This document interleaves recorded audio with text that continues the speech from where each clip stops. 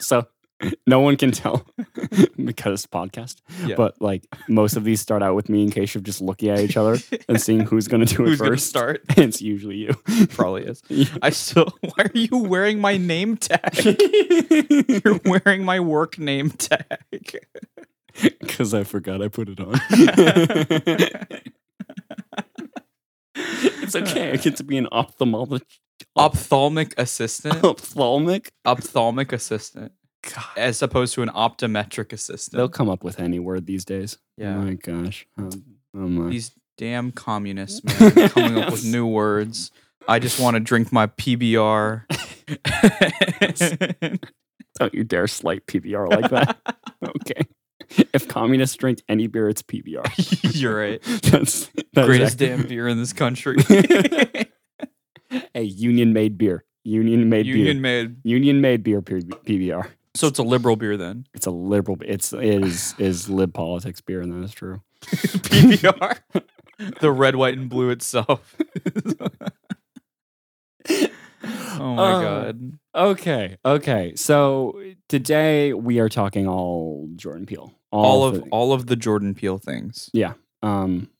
We watched all of them, which it was a short watch. Honestly. Yeah, only 3 movies. Yeah, Yeah. Not too bad. Yeah. Yeah. Also, sorry about the jank release schedule. We'll figure that out. We'll figure it out one day. One day. Also, to be fair though, last week no movies came out. Yeah, what were we gonna see? When the crawdads sing? Was that what we were gonna see? No. Exactly. Yeah. Exactly. I just don't care. Yeah. So And it's like, yeah. I don't know. We'll figure it out. I think bi-weekly would be good. I think this one's probably going to release within a week of our last one. But yeah. Anyway, today we're talking all things Jordan Peele. Jordan Peele, one of our favorite directors working today. Yes, absolutely. Nope was probably my most anticipated movie of the summer. Definitely for me as well. Yeah. Yeah. Especially since Thor let down. Yeah, Thor let down hard. Rip. It's a big one.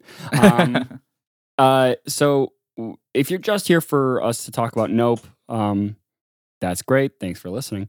We'll be putting that in the time codes in the description below. You'll be able to see where we talk about it, both spoiler and non-spoiler. Exactly, yeah. So just skip to those sections if you want to hear it.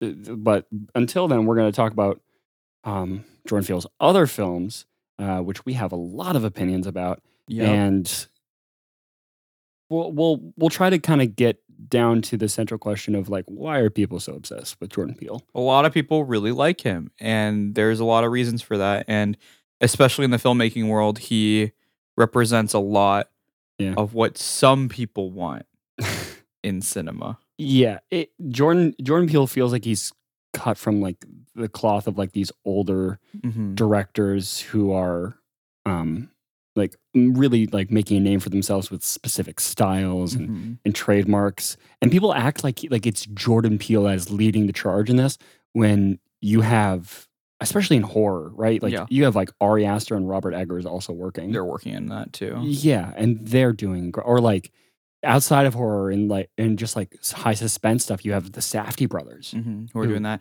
And then Scott Derrickson recently with The Black Phone as well, which we both didn't see, but I heard was really good. Yeah, we should probably see it. Yeah. Well, we'll get to it. Instead, we watched Men.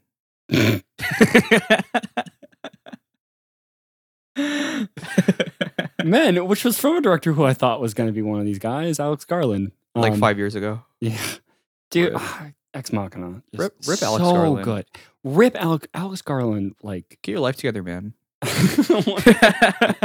He made Ex Machina, which is, better than Get Out. Yeah. So yeah, easily. Yeah. Yeah. No. We're not going there. No, never. We would get killed. And also, it's just not true. He made Men, which is way better than us. Yeah. Right. No. God, no. But he also, Jordan Peele represents for a lot of people the modern auteur, and I feel like we've used the word auteur a lot on this show. For those of you who haven't had to sit through Auteur Theory in film school, I had a whole class on Auteur Theory. Yeah, very fun. No, it wasn't fun. It wasn't that fun. Auteur Theory is just so wrapped up in French New Wave, and I just hate the French New Wave. Just because the French New Wave is stupid. The French New Wave is so stupid. The French New Wave is... People act like it's the second coming of Jesus Christ, except in cinema. They're like... But it's like not true. You're like, wow, we cut the film without them talking behind it, so their words don't match up with their mouth. And you're like, you didn't do... Come on, guy. Have you ever gone home after a long day of work and you're like, man, I just need to kick back and watch a French New Wave film. That's what I need to watch right now. And I'm not saying that I just want to kick back, watch Breathless, you know? Yeah. Wish for death. That's what I want to do with my time. God. But to explain Auteur Theory a little bit more, I'm just going to read the Wikipedia definition, which is it's basically saying an auteur is an artist with a distinctive approach, and their filmmaking control is so unbounded but personal that the director is likened to the author of the film, which thus manifests the director's unique style or thematic focus. Basically, it's saying that Webster's dictionary defines auteur theory. Yeah, that's what I did. But basically what it's saying is that you have the film director who has just this super, super specific and distinct approach that you see all these things in their films. And even if their ideas might not be, like each might have a unique and individualistic story, it's almost like within the canon of the filmmaker that they are basically doing everything in there to make it so that it is their film. Yeah, exactly. So and that's like the big problem that most people have with auteur theory is, like filmmaking is such a collaborative process. Oh yeah, for it's sure. insanely collaborative. You know, yes, the director is the one with the guiding vision, and he like gets everyone on board and like thinking the same way, but the director is not calling every single creative shot on a movie. Yeah, exactly. You know, and it's impossible. You can't get a film done if you did that. Yeah. I mean, it's really a super collaborative effort, and it's not one person that's making every decision. That's not what a director does. It's usually a very collaborative process, even if the cinematographer might get ideas from the director or the writer, if they're the same person in that case. It's a cinematographer that's capturing that shot, right? Like auteur theory applies for something like Bo Burnham's Inside. That is like actually all that's his, literally all him. Yeah. But here's the thing about that specific project. If you look at the credits, it's not just him.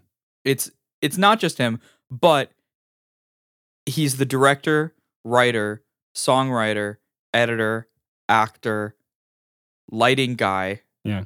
Right? I think he just didn't do like his color grading. His color grading and his mixing, I think, were the only two things that he didn't do. Yeah.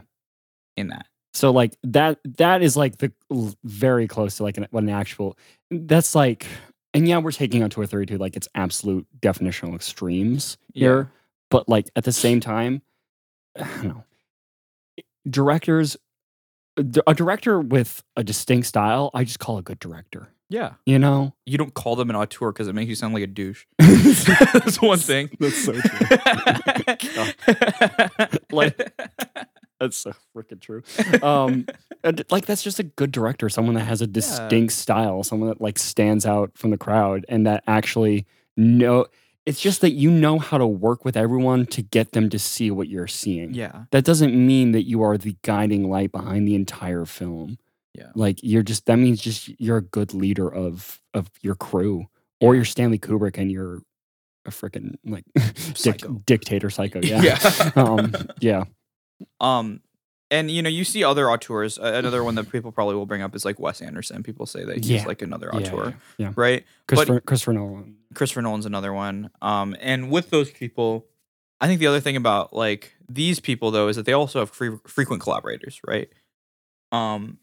Christopher Nolan has Hans Zimmer, who he works with a lot. Hans Zimmer, who is it? Does he work with Janusz Kaminski? No, that's Spielberg. It's Spielberg who works with him. Yeah. But I can't remember the cinematographer that he works with. Oh my gosh, he worked with a different one for Dunkirk. But he used the same one for the other ones. I forgot his name. Yeah. But and then you have Wes Anderson, who works with people like Alexander Desplat, and you have people like Owen Wilson who work with him a lot, and like Willem Dafoe. Those actors. The Coen brothers were famous for always using Roger Deakins. Yeah. And so you have frequent collaborators that help with that. But at the end of the day, that's not the auteur. That's just those two people like working together, right? Yeah. And so I don't think auteur theory is like garbage.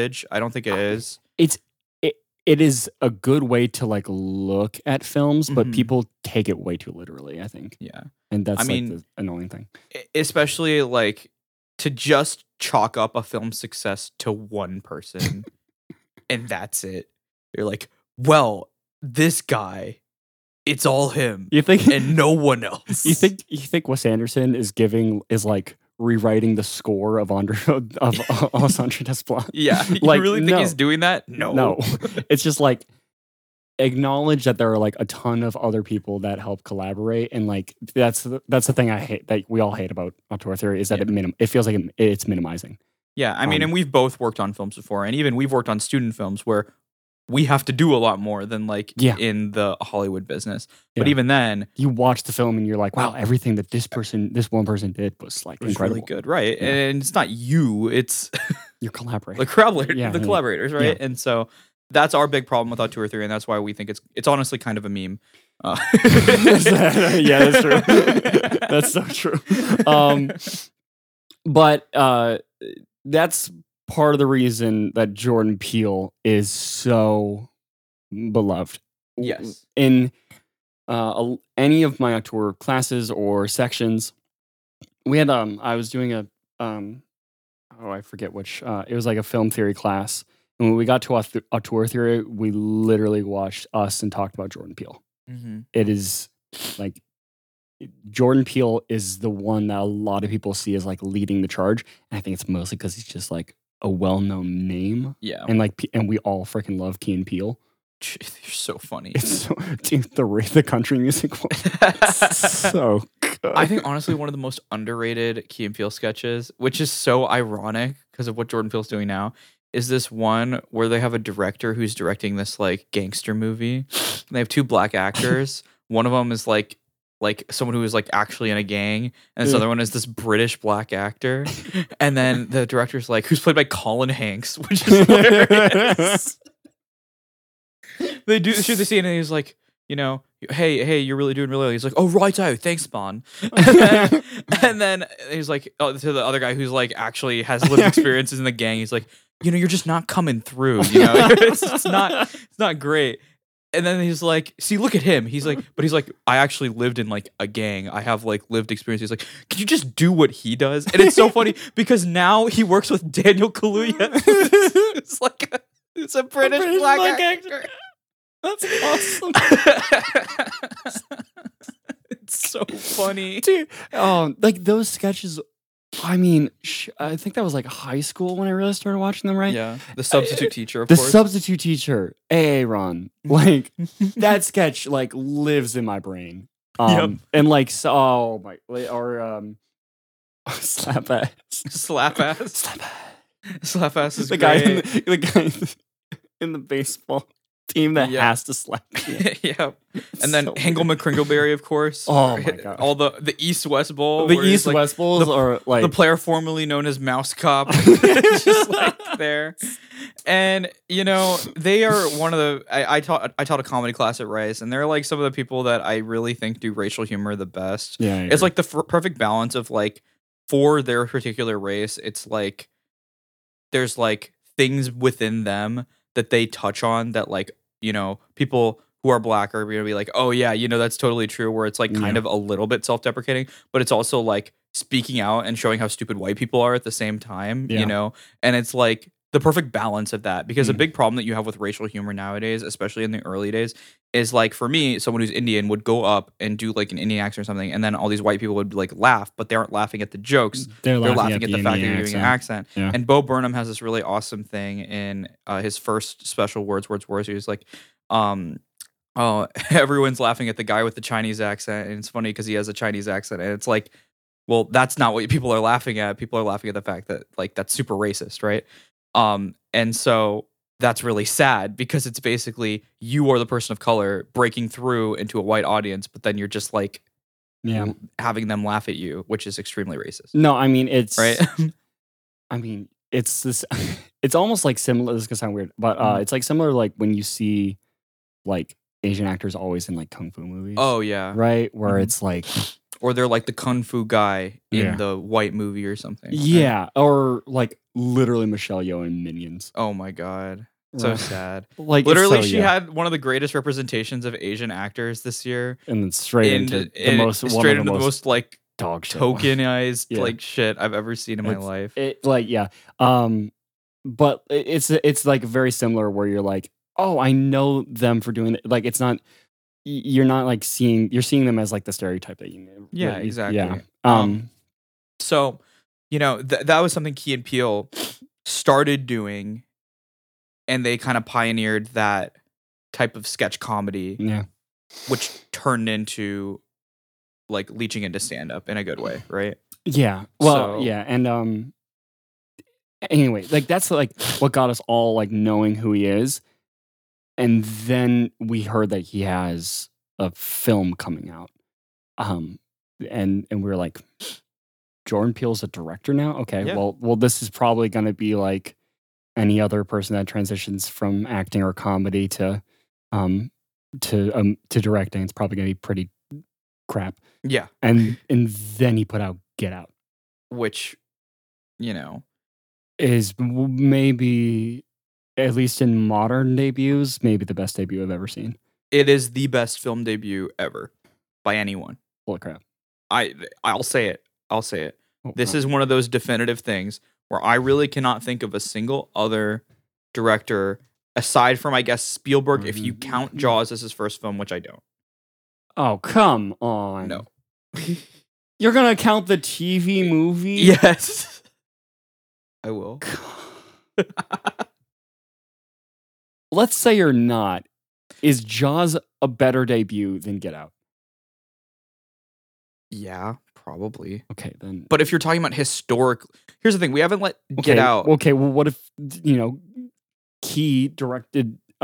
Jordan Peele directed freaking like Keanu with him and but he didn't direct it. Okay, fine. But like, what if he made like a TV short? Would you call that his directed? What if he directed a couple of shorts in Key and Peele? You don't count the Spielberg. God, you're getting so defensive. You're counting the TV movie. So right now, TV. Here's what I'm going to tell you. Okay. Let's say Vince Gilligan right now went out and directed a film. Would you call that his directorial debut? Film directorial debut. Would you call that his directorial debut? It says film directorial. Would you call that his directorial debut? Yeah. You would? You would say, this guy's never made anything before. He's never made any sort of filmmaking stuff before. This is his first thing. Wow, he really nailed that on his first thing. To give you guys context, Vince Gilligan is the guy who's created and written and directed a ton of Breaking Bad and Better Call Saul. Yeah, it's his directorial. You're just sticking to your guns. Shut up. Fine, we'll say it. I'll back down. Spielberg's directorial debut was Jaws, and that's the greatest directorial debut of all time. Thank you. You're welcome. Thank you. I was right. You were wrong. Are you happy? Got him. Anyway, so Jordan Peele releases what is the second best directorial debut. I hate that. I hate that so much. Okay, no. In all seriousness, it's really good. It's actually incredible. And it's one of those movies that never comes out. And I know we say that sometimes. We say that about Everything Everywhere All at Once. It's one of these movies that never comes out. This is also one of those movies that never comes out. And you can tell that nobody wanted it to come out because of all the freaking product placement in the movie from like Windows phones and crap, right? That is very true. Right? They had to pay for it somehow. Yeah, and that's how they did it. Well, I think it was Blumhouse. Blumhouse that did, yeah. Well, yeah. But Blumhouse was like nobody at that time. Yeah. No, Blumhouse is much bigger now Jason than Blum was someone. Jason Blum was but someone. His Blumhouse itself. Yeah. Was not really anything this was one of the first like big Blumhouse movies. And I've said it a couple times I think on the podcast. I love the the Blumhouse model of we're just going to give you $10 million, which, pretty small budget relatively. Like 30 million is considered mid-budget, so 10 is like pretty averagely small. Moonlight is like $1 million, that's tiny. But like the Blumhouse model is we're just going to give you $10,000 to a talented director and see what you do. And we don't and there's no studio intervention. Just do whatever you want. Just do what you want. And that works sometimes, right? Well, when you give it to someone who's actually got a lot of talent, yeah. Yeah, and that's what happened with Get Out, because this is one of the most unique movies ever directed. That's true. Or written. I don't know how anyone could come up with this. I'm going to be honest. It's pretty great. It's insane. If you tried to explain this movie to someone who's never seen it, like Get Out's become very popular now, so yeah, you don't really need to explain it. But like, I still remember when it came out and we saw it and we were like, it was really good. They're like, what's it about? And I'm like, I don't know what to say because it's super weird. It's like, guess who's coming to dinner except less racist? And it makes fun of the racists. Yeah, literally. So, yeah. And Get Out came out, and this is one of the most culturally significant films to come out in the 21st century. That's true. Yeah. Because we talked about this last week in our overrated or underrated, but there's a million movies that talk about racism, right? Very common topic. But this is like probably the first film since maybe Spike Lee's Do the Right Thing. Do the Right Thing, yeah. That like has talked about it in such a poignant way, in such a long-lasting message. Yes, and it also talked about a type of racism that still no one has talked about in film, at least. People talked about it in stand-up, but people have not talked about it in film, which is this idea of cultural fetishism. Yeah. Right? And that is, it's a really racy, I get it. Wow. Puns. It's a really, really kind of uncomfortable topic to talk about, is this idea of white people kind of making weird comments and like very weird observations and feelings towards people of color. Yeah. They're like almost making up for the fact that they're like, I feel bad because I'm white, so I'm just gonna like do these things. But then it turns into more racism of you being like, you like talk about things that are just weird. And that movie is so uncomfortable because of the way that it handles that. Black is in style. Black is in fashion. Right? That's what he says. Oh my gosh.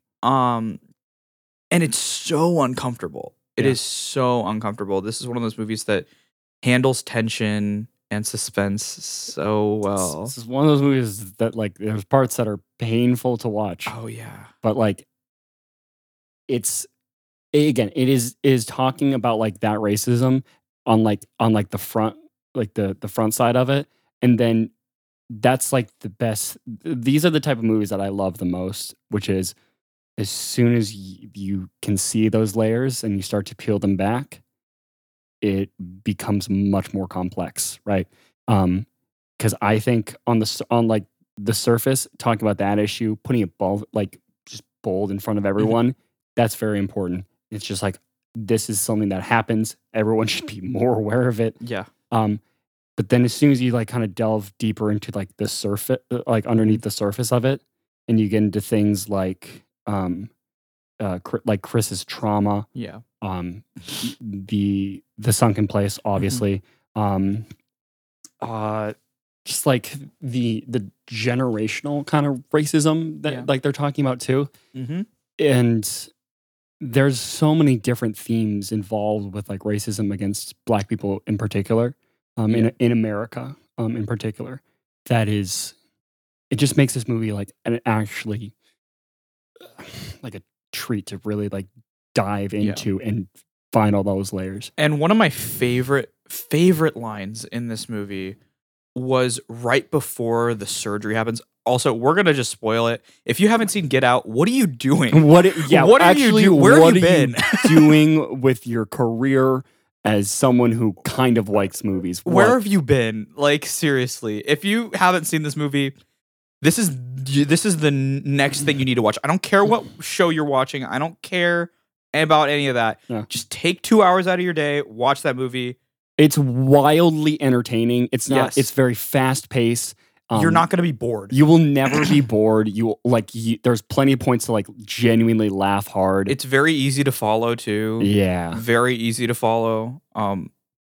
Anyone with half a brain could figure out this movie. It's fantastic. Like it is.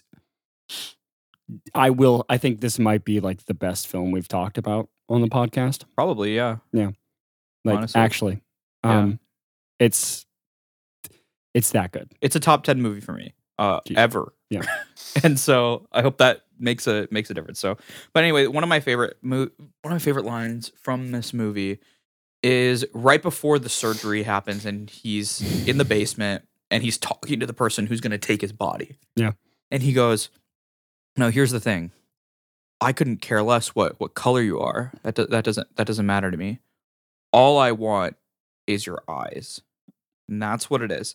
And basically what it is it's this white person who's saying, look, okay, I'm not like these other people. I'm not like fetishizing black people. That's not what I'm doing. That's not what I'm doing. Because like, if you were white and had your eyes, I would still do this. Yeah. Right? That's what I would do.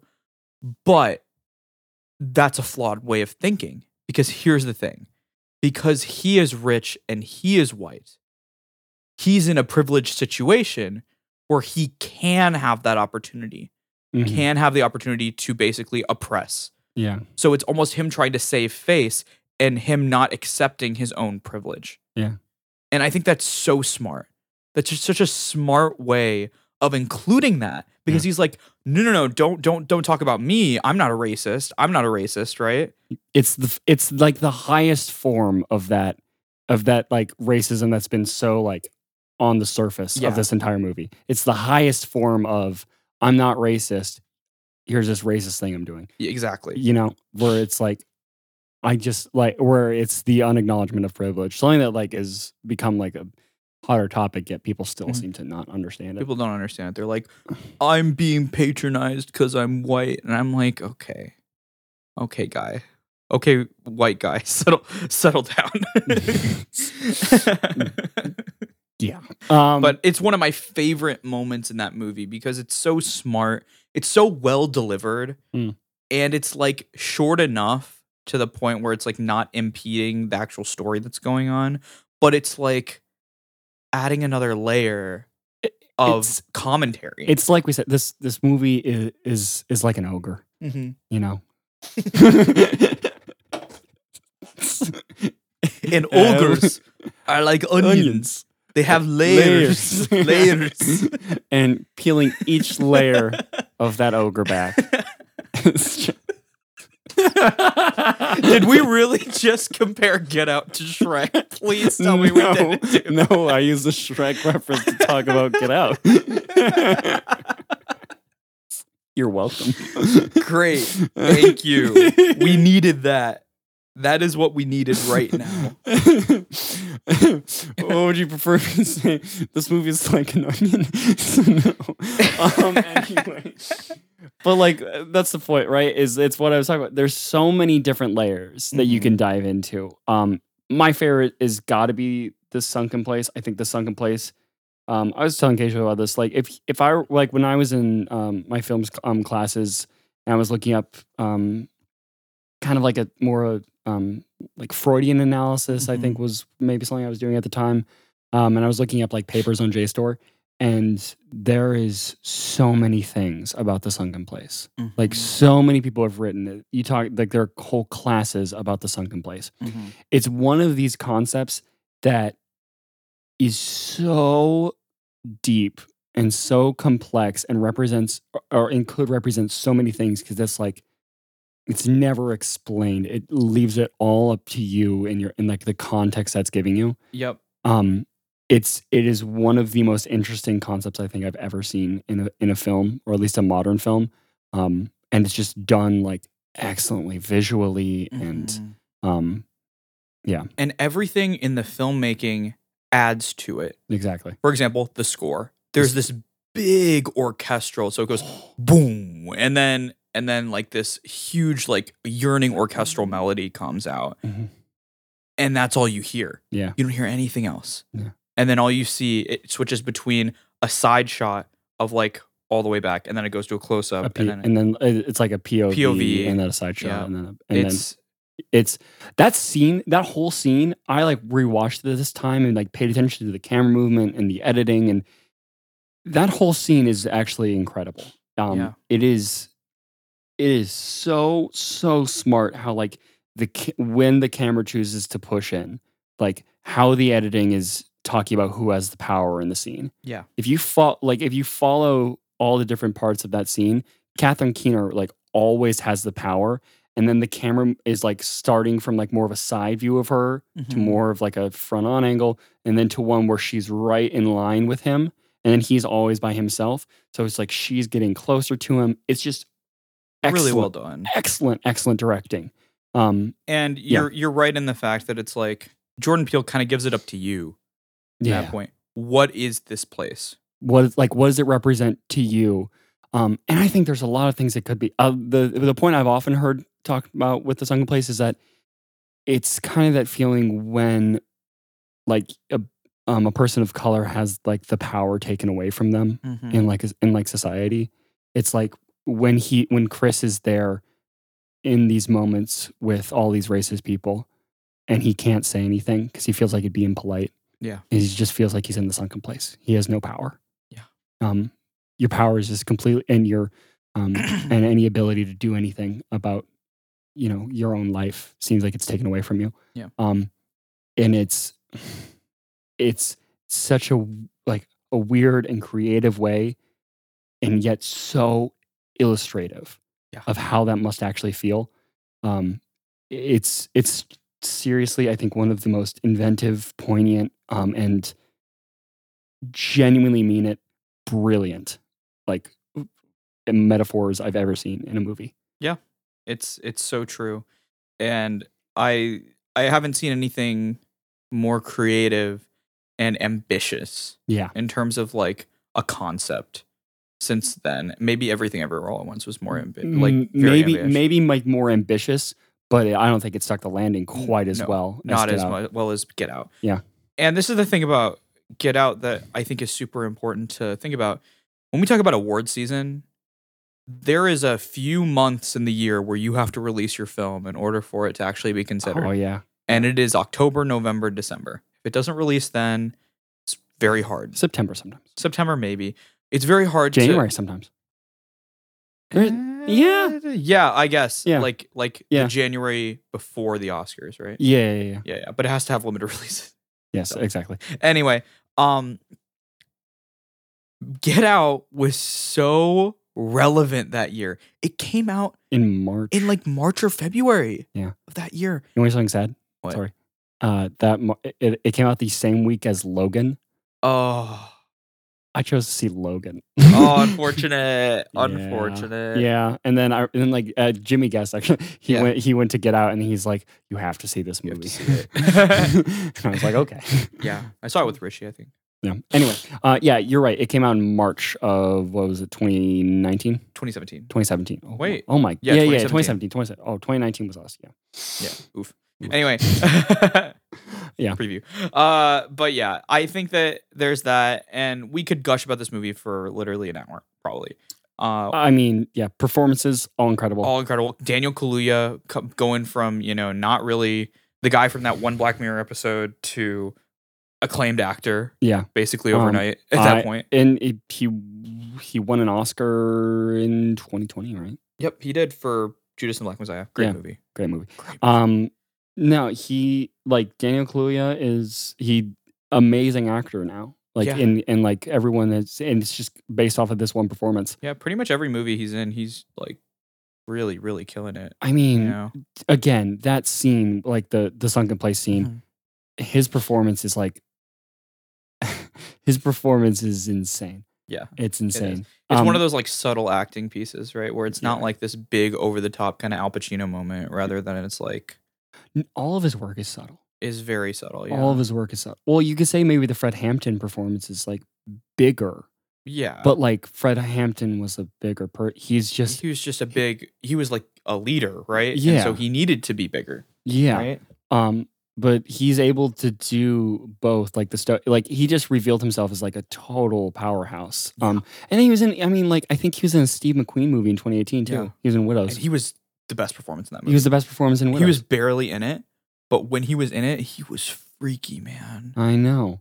He was scary. He like, man, just like completely showed himself to be way bigger than anyone thought. Like a huge performance for him. Catherine Keener's great. Catherine Keener's amazing. I only think of Catherine her. Keener. I used to think of her as the girl from the 40-Year-Old Virgin. But then... yeah, I know. But Catherine Keener's been in a lot of other things. She's been in so many other things. Catherine Keener's really great. Bradley Whitford, fantastic. She's so good.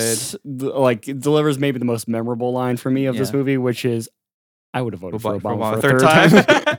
And Jordan Peele did an interview, and he was like, "It's so funny because I use that line as like white people trying to, connect with black people." And then what's ironic is that what's become the new "I voted for Obama a third time" is like, I've seen Get Out. I loved it. So it's all full circle. Awesome. That's so funny. And the other thing that I think is just absolutely insane about this movie, everything's insane about this movie, but the ending specifically. Oh my gosh. The ending is a lot. Yeah, to be fair, the ending is a lot. There's a lot going on. A lot of great symbolism. Also, throughout this entire movie, there's amazing symbolism, but whatever. But yeah, I really want to talk about the end, like the very last scene of the movie, because this shows how powerful imagery is. Mm-hmm. Right? We have Chris finally getting out. Nice. Nice. He got out of the house and he's ready to leave. Then you see red and blue lights. And I remember... and he's like choking, what's her name? I forget her name. The girlfriend, right? Yeah, his girlfriend. The girlfriend. Yeah. Right? And he's choking her. And then you see the red and blue lights. And then you're like, no. That is what I said when I saw that the first time. I was like, no. Because we all thought the same exact thing. Yeah. All we saw were two colors of light. That's nuts. And that everyone thought the same thing. Yeah. Which is insane, right? It shows how smart Jordan Peele and like the props people and the cinematographer is. Yeah. With capturing that moment, that he got everyone to think the exact same thing. Yeah. Which is, this guy is about to get arrested because of all of this crap because of racism. Yeah. Right? Mm-hmm. Because the police are racist, right?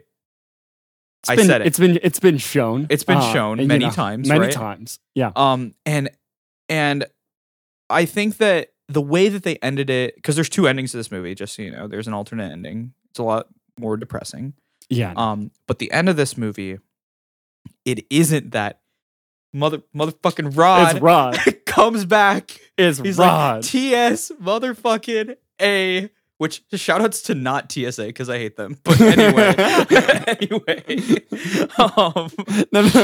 It's because it leads to the best punchline of the movie. He's like, I forget what the setup is, but he's just like, TS motherfucking A. Yeah. Okay. Here's the other thing about Get Out is it blends the humor and the horror so freaking well. It blends it so well. And a lot of that is because they're able to just shove a lot of it on Rod, who is hilarious. He's so funny. It's so funny. Like the part where he goes to the cops, he's like, I think they're using this guy for some sex slave shit. Yeah. and then she brings other people and then they all just sit and laugh at him. And he's just sitting there. And he's like depressed. It's so funny. They're able to put a lot of humor and make it go through Rod. And that helps a lot with it just helps. It really does. You don't have to break up the tension with humor. The tension in the moment with humor, you can cut somewhere else where you feel a little safer.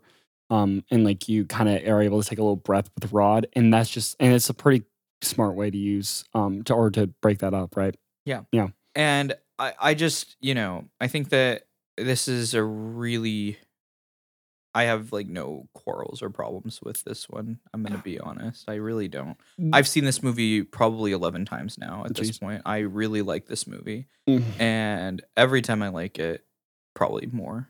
I don't know. I thought the only thing I thought in this one was like the grandparents, once you know the story that they're like living in these other people's bodies, and so like the grandparents, they just act super weird and off-putting, and I know it's to service Chris feeling uncomfortable, and like the first time you watch it, they're probably the weirdest part. But like I don't think you had to do that, right? They're black servants at a white home. If you just have them act normal, not necessarily like still talk like white people, obviously, but just like act a little more normal and not like so like awkwardly smiley the whole time. I think that would have been fine. Instead, they're so off-putting and uncomfortable for once you know the twist, feels like just to be weird. Yeah, and I never like that stuff. Fine, I'll give it to you. I'm never gonna like that. It's like it's okay to like have elements in there that are just like to be like kind of weird and draw parallels, like the deer. Yeah, the deer represents something for Chris clearly, but like it's not very related to like the thematic elements. It's kind of just drawing a parallel to like the beginning. Yeah, and like to his trauma with the car accident. But it works to like really make like a weird vibe and feeling and for his character. Right. Yeah. So that's not like relating to the overall themes, but it's good. Them being weird is just kind of them being weird. Yeah. Yeah. I guess I have one problem, and I need to ask you something as a white person yourself. Okay. Do white people really eat cereal? No. Like that. No. No. Buy one piece and then drink milk through a straw? Is that a white person thing? No. First of all, I sometimes do eat Fruit Loops specifically without milk. Sometimes I just like grab a box of Fruit Loops and I snack on Fruit Loops. Never eat cereal without milk. That's like eating toast without anything. It's like people just like dry toast. Okay, you know what? It's like eating a fruit flavored cracker. Ew. Okay, it's strange. I've done that before. I've never done like Fruit Loops and milk. So if I'm gonna have milk, I'm gonna have my Fruit Loops in the milk. No, no. That's a problem. It's a horrible movie. They're a little. They're like they're the tiniest nitpicks I could think. Like, but it's like that's like I just say that because a good twist is something that works outside of like when you know it and when you don't. A good twist should like work really well on rewatch. And a lot of it does. There's just like that one thing in particular. I was like, it's kind of weird. And I don't know how well it works with a twist. Anyway, tiny thing. Yeah. Still amazing movie. An incredible movie. Yeah. And the WGA actually talked about the greatest screenplays of the 21st century, and Get Out was number one. Jeez. Which I'm fine with that. I'm fine with that. I can't argue. I mean, maybe There Will Be Blood. Maybe. I mean, I'm going to argue Moonlight for everything. Moonlight and Social Network, I guess. Probably. Yeah. Right? But I don't know. I mean, Get Out it's a great choice. And that's okay. Again, we've gushed about it, and almost all of the credit does go to Jordan Peele. Yeah. Right? For that. So Jordan Peele is the one who spearheaded this. He was the main writer. Was he the only writer of this? Yeah. And here's the thing is that also with this movie, I don't think it even would have been produced if Jordan Peele wasn't a famous person. Yeah, exactly. Right before this movie came out. Because everyone thought of him as Jordan Peele, the guy who was on Key and Peele, right? Yeah. The player formerly known as Mouse Cop. That's who you thought of, right? But now everything has changed, right? And Jordan Peele got this movie funded. I don't think if some no-name brought this movie to somewhere that they would be like, oh yeah, let's do it, right? Probably wouldn't have happened. Probably not. No, it's Jordan Peele. He is famous. He got it funded, and he made an incredible movie. Yeah. And it also it kind of set up some things that we were like, I wonder if these are gonna be hallmarks for Jordan Peele, which is really really exciting camera work and a twist in the horror and comedy that's mixed in with the horror well. Yep. And when you can put those director hallmarks, especially with a film, then that's when we start thinking about auteur theory. Yep. And this movie was a... He just threw my name tag away. This movie was a overnight hit, basically. Yeah, it's huge. Everyone was seeing it. It came back to theaters after already releasing on Blu-ray. It got an Oscar nomination almost a year after coming out. Exactly, right? I think it's almost set the record for the oldest movie to be nominated on a year for Oscars, right? And it won. It won Best Original Screenplay that year, which it lost The Shape of Water for Best Picture, which I'm not mad about because I do like that movie. Yeah. I think I liked Shape of Water better that year, but over time I liked Get Out more. Yeah. Well, the other thing is that movie was a really good year for movies, though. It was great. Oh my gosh. That movie, that year, we had Dunkirk come out that year, Get Out, Shape of Water. What else came out that year? What else came out? Logan came out, which I know is not an Oscar movie, but that was really good. Lady Bird came out that year. Lady Bird. Yeah, 2017 was one of those. It was a magical year. Amazing years for movies. It's like 2017 and 2014. 2014, that was a great. 2014 was amazing. Whiplash, La La Land, Moonlight. No, La La Land was 2016. Oh, 2016. Damn it. It was 2016. La La Land and Moonlight came out the same year. That was a good year. Yeah. But 2014 was good because we had that. We had Birdman come out, I think, that year, right? Yeah, I think. Yeah, 2014 we had Birdman. Yeah, it was an amazing year. Yeah, that was a good year. I'm blanking on other ones, but it was a good year. Trust me. Oh, wait, yeah, no, wait. Oh, yeah, because it was Birdman and Whiplash. And, oh, shoot. 2014 was great. 2014. Grand Budapest Hotel. Grand Budapest. Yeah. That came out that year. Anyway, okay, this is Oscar shit.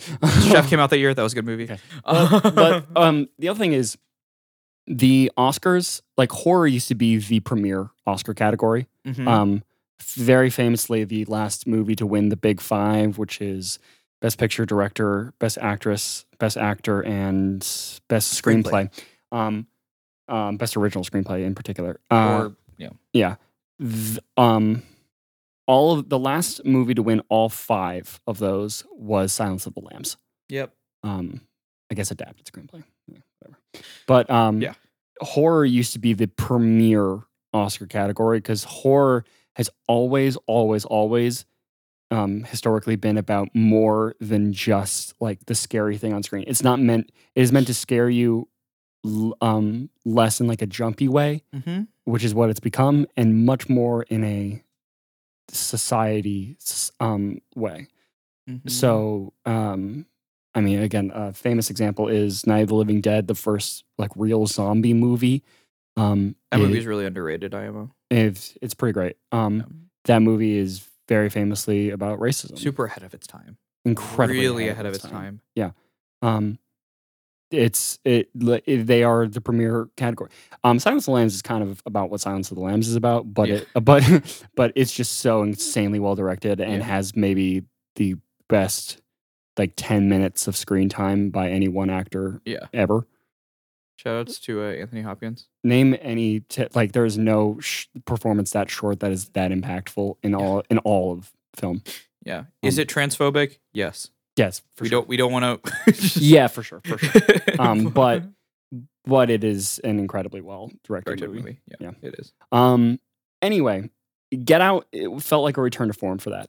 Yes, because it was the first kind of horror movie to come out. Because in the mid 2000s and early 2010s, we're getting things like The Conjuring, which isn't. I don't hate The Conjuring. I think The Conjuring is it's like a popcorn movie. It's like a Marvel movie for horror. Yeah, right. Yeah, I think it's that, and we kind of got less away from really, really heavy emphasis on acting, directing, and exactly cinematography, and production design, that sort of thing. And now we've got again, my two favorite horror directors now are Jordan Peele and Ari Aster, which are two very recent directors, right? Exactly. We had films like Get Out come out, Hereditary, Midsummer, all having huge impacts for horror as a genre. We're returning to that prestige horror type of filmmaking, and horror has also famously been a huge auteur medium. Yeah. So it's that's why everyone got so excited after Get Out, and they were so anticipating what would come next.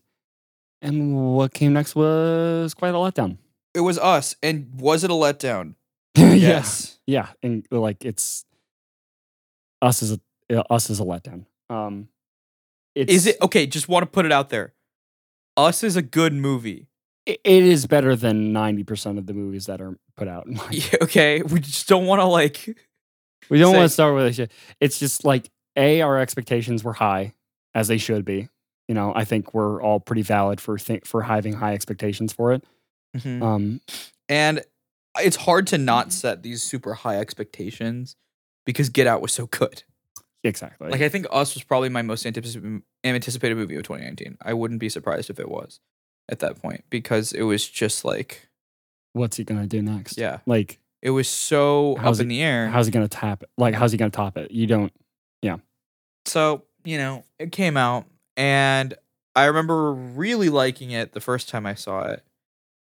The second time I saw it, I was like, I like this less, but it's still good. And then in this most recent rewatch, I was like, it's fine.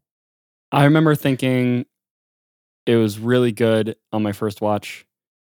And then my second watch, I watched it for class because we were talking about Jordan Peele. And it, I was actually trying to analyze and really dig deep into it. And I was like, this movie is not as complex as it kind of thinks it is. Yeah. And that's probably my biggest problem with it, is that I was saying this, and I think that it is a really pretentious movie. And there's a lot of, it's almost like the intrigue and mysteriousness of the sunken place he tried to do here. Yeah, with the hands across America. Right? Yeah. And I just don't think it worked as well. No. And there's another thing he does in Nope. I think that is trying to get at that same level and does it much more effectively. Yes, absolutely. Yeah, but it's the hands across America thing. It just feels like it's one note that he's hitting really, really hard. It doesn't feel like there's any ogre there to peel back. Yeah, I do want to say though, there is just gonna no sell my ogre.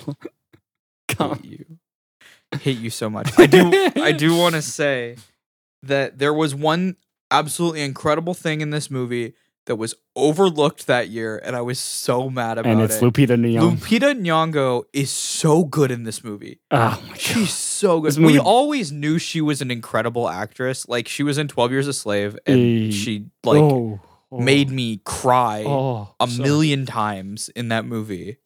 Sorry, you just mentioned 12 Years a Slave, so I just have to take a moment of silence to think about that. That is, I think Great movie. That movie's in my top 10. Wow. I would say top 20 for me, but I don't know if you've seen it recently, but it's kind of perfect. I might have to. I watched it when I was 15, so I probably need to watch it as a 22-year-old. Keshav, we'll talk after. I rate that movie. I rate that movie up there with some Kubrick movies. Whoa. Steve McQueen is a really talented director. Steve McQueen, I think is. I have high hopes for a lot of directors. As we talk about this, about directors that we really love and anticipate their movies. Last thing I'll tell you, and we'll move on. Mm-hmm. Steve McQueen is, when Steve McQueen has a movie, I mark it on the calendar a year in advance. I'm seeing this. I've watched every Steve McQueen film I've watched. Widows is probably the least interesting one I've watched, but him doing something different. He's trying to do something different, and that's okay. But when Steve McQueen directs a heavy drama, he's one of the few directors that I will trust with the heaviest subjects imaginable, because he actually knows how to do them well. There's a scene. Okay, sorry, real quick. I'll breeze through it. So Steve McQueen directed a movie called Hunger with Michael Fassbender. Yeah, you told me about this. Yeah. There is a 20-minute shot in that movie Michael Fassbender and the Irish dude who's with Stannis Baratheon from Game of Thrones. Yeah. There's a 20-minute scene, Davos, of Michael Fassbender and Davos having a conversation, and it's one shot. Jesus Christ. It just stays on them having a conversation. It's like one stable shot with them at a table. That's it. Wow. It is an incredible movie. Steve McQueen, I rate incredibly high. Sorry. Yeah, well, Lupita Nyong'o was in 12 Years a Slave, and then she was also in like some other things that I can't remember, like Black Panther. Yeah, she's. We don't hate Black Panther. Black Panther is good. Black Panther is good. I don't know why. I just always think of Shuri saying, "What are those?" And then it's just cringe. Anyway, so we see her in this movie, and she's just acting her heart out. You know, her absolute heart out. It's amazing. Yeah, this performance is so difficult to do. Oh my god! Like the part where she okay, spoilers. As if you didn't know. We rate this one less high, so see it if you want. And if you like some horror, this one's more horror than Get Out. Probably. It's like, I don't know. I think you can skip Us unless you're really interested in Jordan Peele. It's not bad. Like you'll definitely probably like it. But very definitive. Yeah, you'll probably like it. Yeah. No, but like the part like right towards the end where she kills the double and she has like that like feral like yeah. Like it's like disturbing. Yeah. And shocking. And like all the stuff that she does is like her counterpart is disturbing and shocking. It's very scary. Yeah. And so she just gives an amazing performance. I was so sad that she wasn't nominated. Freaking Renee Zellweger won that year. Freaking Judy. We don't talk about it. That's stupid. Okay. Anyway. Biopics. Fucking biopics. We don't talk about it. But no, like Lupita Nyong'o is amazing. I think actually this is one of the few times I'm going to heavily praise child actors. Oh, they did so well. Holy crap, these two.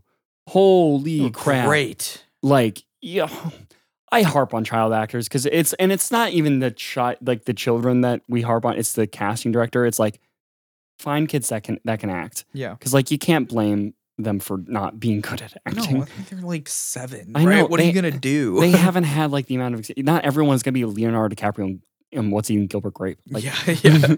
Like seriously, like it is really hard to find good children actors, and these two are. They're fantastic. Freaking great. Yeah. All of the acting in this movie is really quite good, I would say. God, Elizabeth Moss is so annoying. I love it. Yeah, it's great, right? Yeah. It's like the white woman. Great. And she gets killed while fuck the police. And Winston Duke, aka M'Baku. Yeah.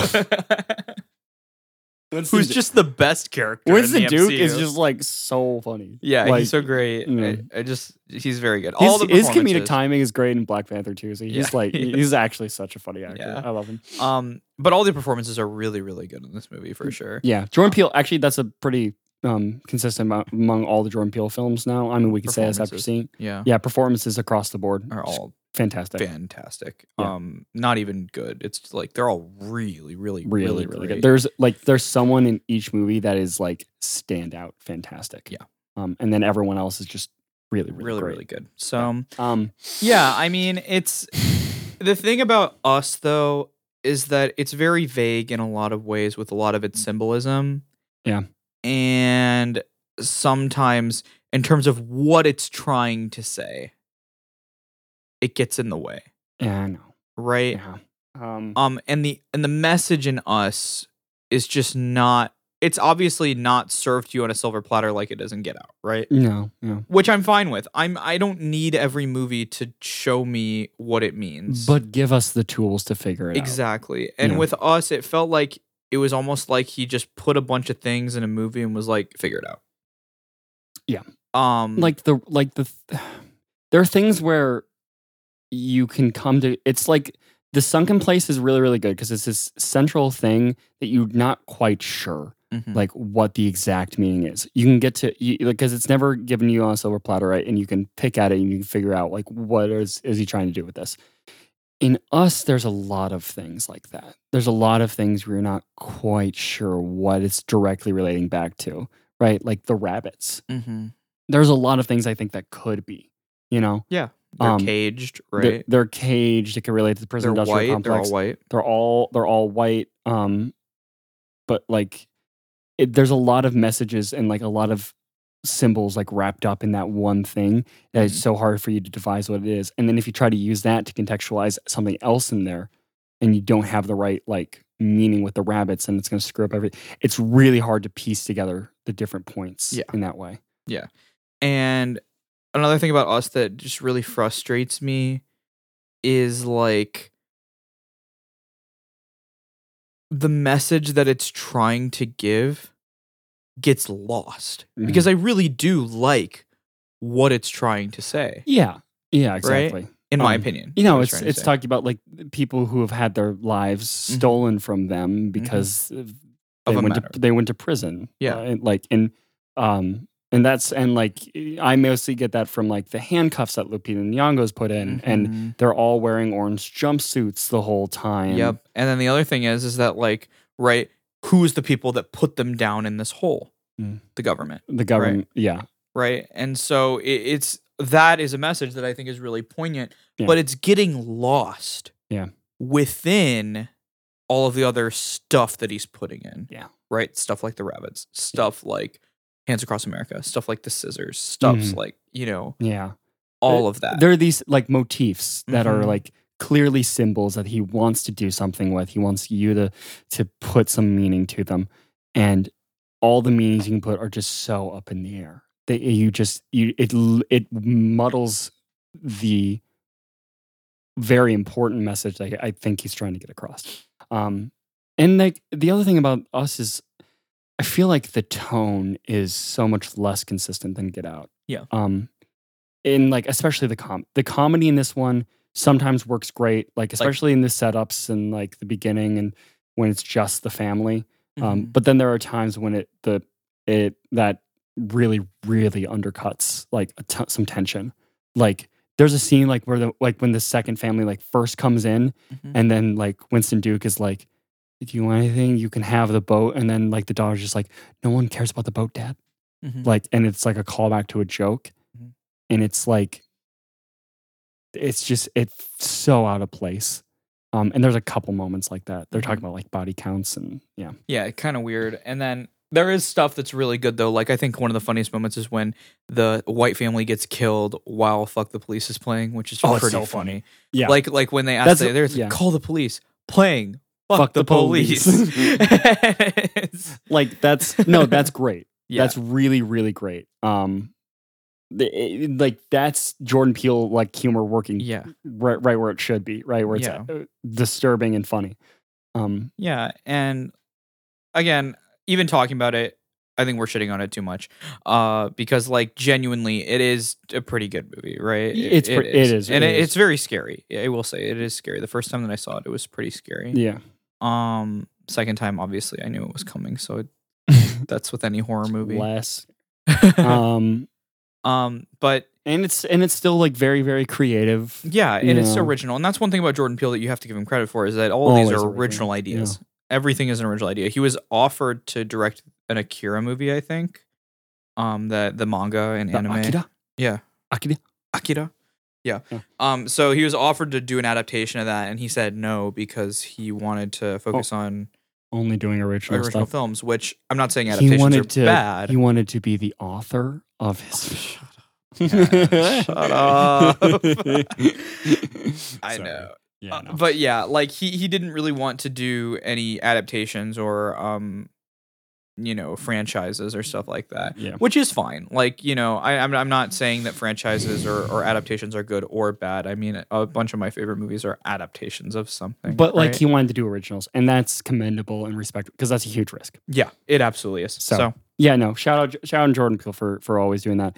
And like a lot of those trademarks are still there. Still like really, really fantastic camera work. The score in Us, it's also love incredible. It's really Michael really Abels was robbed for Get Out a nomination. I don't think he got nominated, which is sad because there's the Sikilisa. Yeah, you're right. That which is really really great. And then in Us, it was also just great playing with themes from I Got 5 on It, right? You know, they use themes from that song throughout the rest of the movie. Yeah. Really great work. And so again, it's not like it's bad. It's definitely good. It's just not as good as Get Out, and a lot of the symbolism and motifs get in the way of the actual meaning. So it's a lot. It puts a damper on what it's trying to say. Yeah. Because it feels like it's just putting things out there for the sake of being out there. Yeah. But like here's also I think the twist like still works well. Yeah. It's a big twist. It's a big twist, and it's again it's like disturbing. Also great child performance, like young Lupita Nyong'o's character. Yeah. She's great. Very good. Like it's just it's a good twist. It works well. There's like good action and like stunts and stuff too. Like there's a lot of it's sad at points. It's great. Absolutely great. Oh, and great just soundtrack generally. Yeah. Like I love that the like that weird song that plays about will you come? Yeah. Great. Like yeah. So there's a lot of things to like about Us, and yeah, we did shit on a little bit, but it's just a far less tightly constructed movie. Then Get Out. Like when we're comparing like these like top tier like Oscar-ish movies, Us is nowhere close. No, it's not. It's really not. And so, it's okay. Not everyone has to be like the best thing ever since sliced bread, right? Yeah. And so I think both of us were a little, I know we said it was our most anticipated movie of the year, but we were both probably a little cautious going into Nope because of what happened with Us. There was hesitation. There was, because we saw what happened with Us, and but there's hesitation, but it was still like whenever someone puts out something that is that good, you're always going to hope that they can do it again. Yeah, because we love that movie. We love seeing anything that reminds us of that movie. So it's absolutely so like there was a lot of anticipation mixed with a small amount of hesitation for Nope. The trailers really didn't show much for this movie either until they released that second trailer. Oh, I hated that. Which I kind of wanted it to just be. I know. It just had people looking up at the sky, and I thought it was great. Yeah, but it's okay. But there's a lot in this movie that wasn't in the trailer. Just want to put it out there. There's a huge moment. Oh my gosh. Big part that is not in the trailer that is in this movie. And we're going to keep this very much non-spoiler for the first part. Again, we're going to have to talk about spoilers. Spoiler and non-spoiler will be marked in the description. So, but we did see this one together. Yay. At Film Scene. Wait, before we get into it, how's your Film Scene experience? Okay, shout outs to Film Scene. It gives me like a lot of ideas, something that I really want to do when I'm older, because I'm probably not going to be going into the industry for work. Sorry, I'm a sellout. Hey, I'm an appreciator of movies, and I loved making them and all that sort of thing. And you're gonna be like doing someone's teeth. You could be like, "So, what's your favorite movie?" Yeah, exactly. No. I actually did a mock interview for dental. I'm going to dental school for people that don't know. Yeah. Hopefully. And so I did a mock interview dental school, and I was like, I'm a film major, and he's like, okay, just be prepared. Every single one of these people is going to ask you what your favorite movie is. And I'm like, okay. So I'm going to be honest, but I have to like think about, we might talk about this later. What's a good movie for me to say is my favorite movie? Because I could say my favorite movie, which is Whiplash, but you could be like, my favorite movie is The Godfather. I did not care for The Godfather. What? What if I said that at every interview? I did not care for The Godfather. It insists. It insists upon itself. Shout outs to Rishi, who did not care for The Godfather.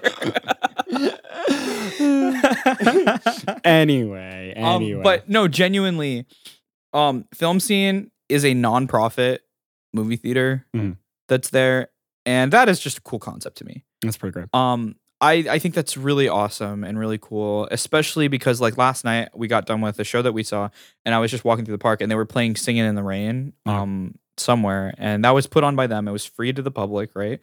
And that's just cool stuff. They do like rooftop showings of like old horror movies on 35 millimeter too. It's like people who really like movies and want other people to like movies too. Yeah, and film scene actually like they're the ones who like bring in like the foreign films and the small documentaries. Yeah. And like Marcel the Shell is playing there right now, and which looks cute. It looks I'm not it looks very cute, but I'm not interested. I'm not interested in it. It looks really cute. No, but or like 2 weeks ago or so I saw like a movie that was about like this dude in Ireland or no, in like the UK somewhere who like built a robot to be his friend.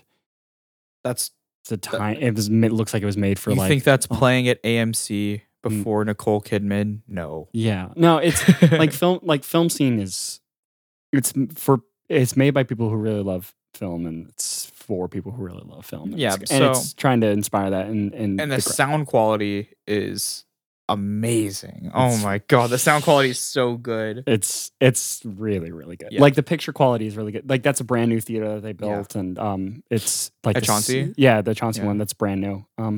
I will say it's like a year and a half old. The chairs are less comfortable. 0 out of 10 experience.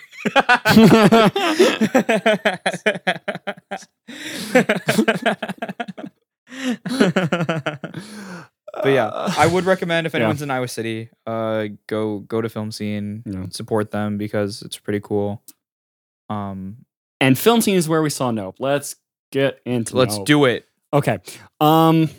Initial thoughts. Let's go back to the old format. Yeah. I really liked this movie. I really did. I don't care if people say that the more you think about it, the less you like it. But that was just me. I know. I've seen other people say that too. Oh, shit. I've seen other people say that too. That they say the more you think about it, the less you like it. I really liked this movie. I think it's the best movie I saw this summer so far. Even better than Top Gun, I would say. You don't remember the other half of Top Gun that wasn't the action? Yeah, you're right. I don't like this narrative that's starting about Top Gun. Before it was Top Gun, actually, no. I think I might have liked Elvis more than Top Gun. No. I like Top Gun better than Elvis. No, I like Top Gun better than Elvis. Never mind. I don't like this narrative that Elvis doesn't have Tom Hanks. If you just cut out Tom Hanks, then maybe I'll like Elvis more than Top. Yeah. Oh, just the action of Top Gun versus just the Butler of Tom Hanks. Of Elvis, what wins? The action of Top Gun. Yeah, you're right. Yeah. Anyway, it's the best movie I've seen this summer so far. The performances are incredible. They're really great. Keke Palmer is very charismatic. Oh my god. Which is kind of funny. Oh my gosh. All I think of her is Aquila and the Bee, right? And True Jackson VP from Nickelodeon. Those are the two things I think of. I feel like, wait, was she ever a Disney XD person? No. Damn. Nope. She was on Nick. She was a True Jackson VP. Oh yeah, you're right. Okay. Right? Yeah. Anyway, so really liked her. Daniel Kaluuya gives a very subdued performance. Yeah. A lot more grounded than Chris, even though like Chris was very grounded too in a lot of ways, but he's very stoic. This movie's really funny. This movie's very super funny actually. I think it's the funniest film so far. I think it might be his funniest film, yeah. And I think the humor works almost all the time. There may be a few times where it doesn't. There's some times where like it's kind of the same thing with Us, where it's kind of undercutting. I'm honestly fine with it though, because there's a lot of humor in this movie. There really is a lot of it, and so it's like I don't think that it's necessarily bad that maybe one time it did. And it's more ridiculous. Yeah, like. We'll get into it with the spoilers, but like this movie is more ridiculous or plot wise than like I think his other movies are. Oh yeah, even more than Get Out, which is like a really ridiculous concept. Again, just one of the most original films, right? In the way that it is, but it also again pays homage to westerns and like rural California films, right? Something that Paul Thomas Anderson would make probably about like living in rural California. Like in the way that the set pieces and like environment is constructed. The use of colors It's great. And I think this is the best cinematography I've seen in any Jordan Peele film. I'd agree. The cinematography in this movie is absolutely incredible. It is so good. It's really freaking good. It's so good. The sound mixing, especially seeing it with that speaker system in the theater that we saw it in, was immaculate. It was so good. The mixing and the sound design itself, was so good. I would say like my main issue with the movie, I think it's a little too long. I would say the first act could be cut, or the first half can kind of be cut down a little. It could be cut down. The first half is a little bit slow. That's true. Which is, again, I don't have a problem with slow movies, but I can see some people would have a problem with it. I thought it was setting up things. Yeah, I thought there was enough setup and things I was doing that I was okay with it. Yeah, and overall, I think the message is a lot clearer in this one than it is in Us, right? In terms of like what the story is, but in terms of what it means, it's a lot harder to figure out. I still don't know. Yeah, I have my theories, but like, I don't think that's a bad thing. I don't think that's necessarily horrible, but it is a little bit frustrating, just because I don't necessarily know. And it's like, you're all going to my thought. Well, like, I really, really enjoyed it. I thought it was really, really good. The more I think about it, the more I'm like, well, there are some things that don't quite make sense. But then there are some things that undeniably, the more I think about, the more I think, wow, that was amazing. There's one sequence in this movie that we're not going to talk about because it's a spoiler. But it's actually one of the most terrifying things I've ever seen. It's so scary. So scary.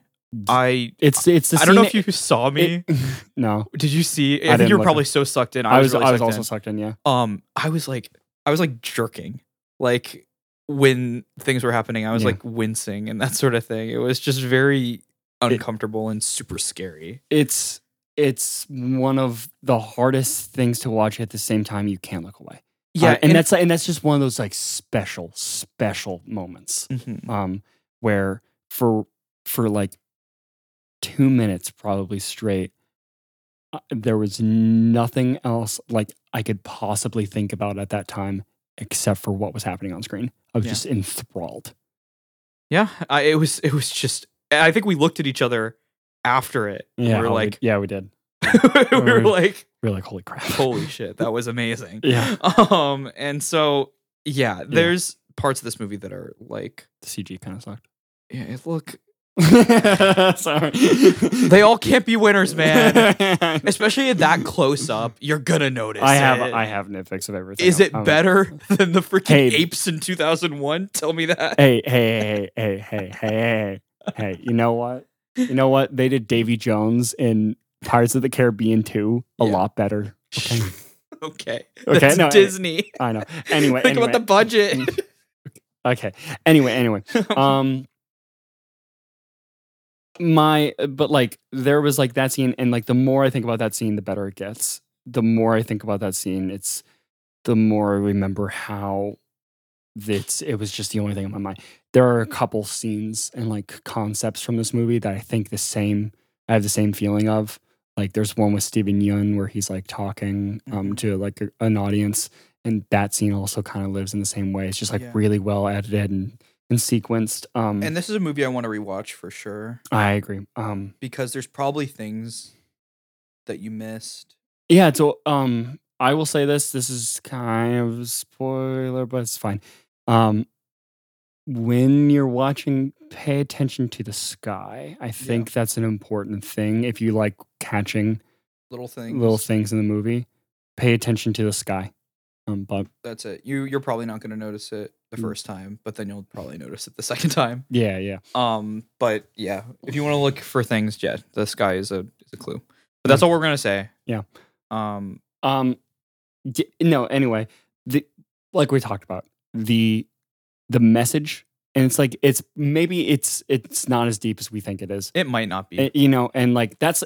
But like this leads me to what I think about what I have to say about Jordan Peele, which is This is why I like watching a Jordan Peele film, is because he makes me feel like a freaking idiot. Jordan Peele makes me feel like an absolute like dipshit every time I watch a Jordan Peele movie, because I can never tell if I am focusing on something that is meant to be symbolic, or it's just there for the sake of being there. For the sake of being there, and it's like it's so annoying, and it just makes you feel like crap. Like, you just like. I don't know. Why is this here? Why did this happen? It'll like there's a point in this movie where like it focuses on something and it's like very out of place. Oh my God. And it just like it's almost like a Hitchcock zoom where it like you really pulls attention to one specific object. It's like, well, like the framing and the lighting is just clearly trying to make you focus on this one specific thing. Yeah. And it's mesmerizing. And you don't know if it actually means anything. It's just like there. You're like, wow, this looks really cool. And I'm supposed to look at this and it's supposed to say something, but I almost want to go back. See, like I have two minds about a rewatch with this. And this is a really good problem to have after a film. Is I almost want to go back and watch it and just not try to analyze.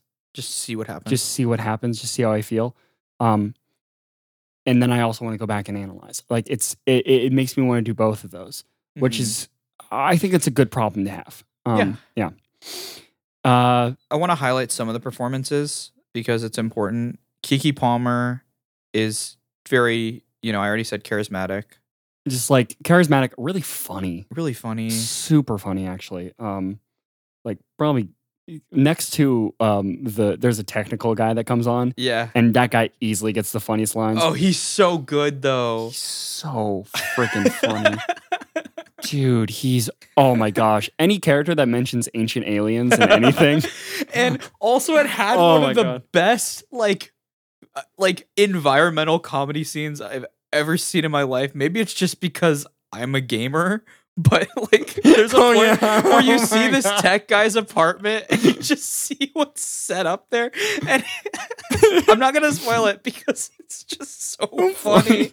It is so funny. I was like, oh my god. And he's like talking about like a girlfriend that broke up with him. And then you see his apartment, and you're like, yeah, that makes sense. It's great. Oh my god, no, that guy was so funny. Keke Palmer was great. Keith David as like the dad. I love that guy. Okay, so Keith David. I love that guy. I hope this doesn't make me sound like an idiot. But when I heard his voice, I'm like, I know that from somewhere. And then I tried to search in my mind where I've heard his voice, and I was like, is that the guy who plays the president in Rick and Morty? Yes. Like, yeah. Yes, and I looked up is. and I'm like, yes, it is. But that's what I know him from, not from like a million other things. It's that I know him He also from. narrated an episode of Community that's meant to look like a Ken Burns film. Oh, he did. I haven't seen Community. I heard it's good, but you'd love it. I probably would. But anyway.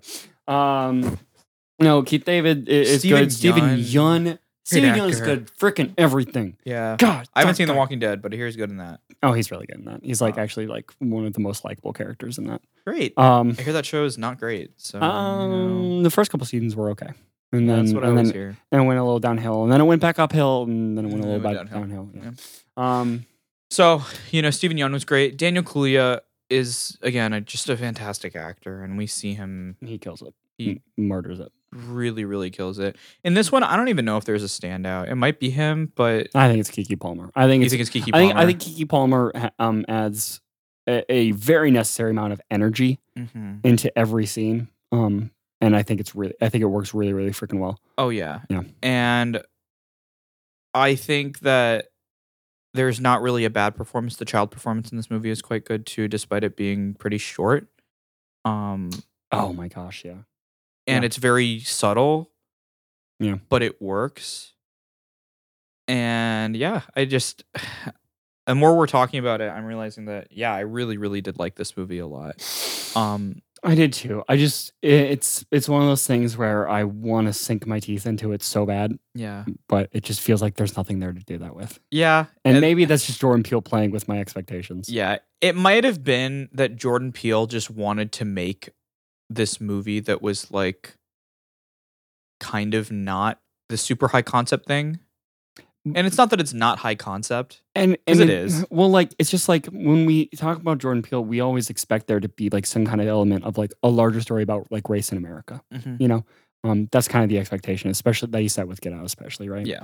And he continued it with Us. You know, if we were looking at his director trademarks, that might be one of them.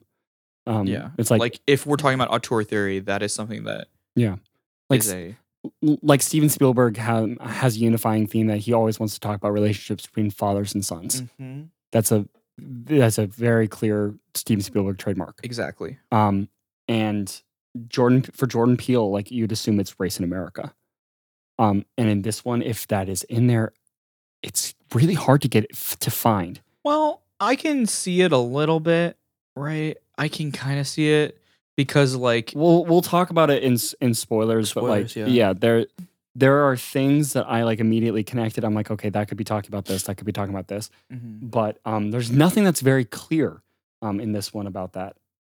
And that's okay because like it's still like pretty fun. Like it actually gets almost like actiony towards the end, especially. Yeah, the last act of this movie is a blast. It's really fun. It's a really the last fun act of this movie is a blast. Yeah, it's so much fun, and there's all these cool references to like older movies that I really like. I think, you know, like old westerns and that sort of thing, in the score, and also there's this one song that's like in every Western since the late 90s. It's in Toy Story too. Oh, I know that. You know what I'm talking about? Yes, and it's in this movie too, but it's like the theme for like a Western amusement park.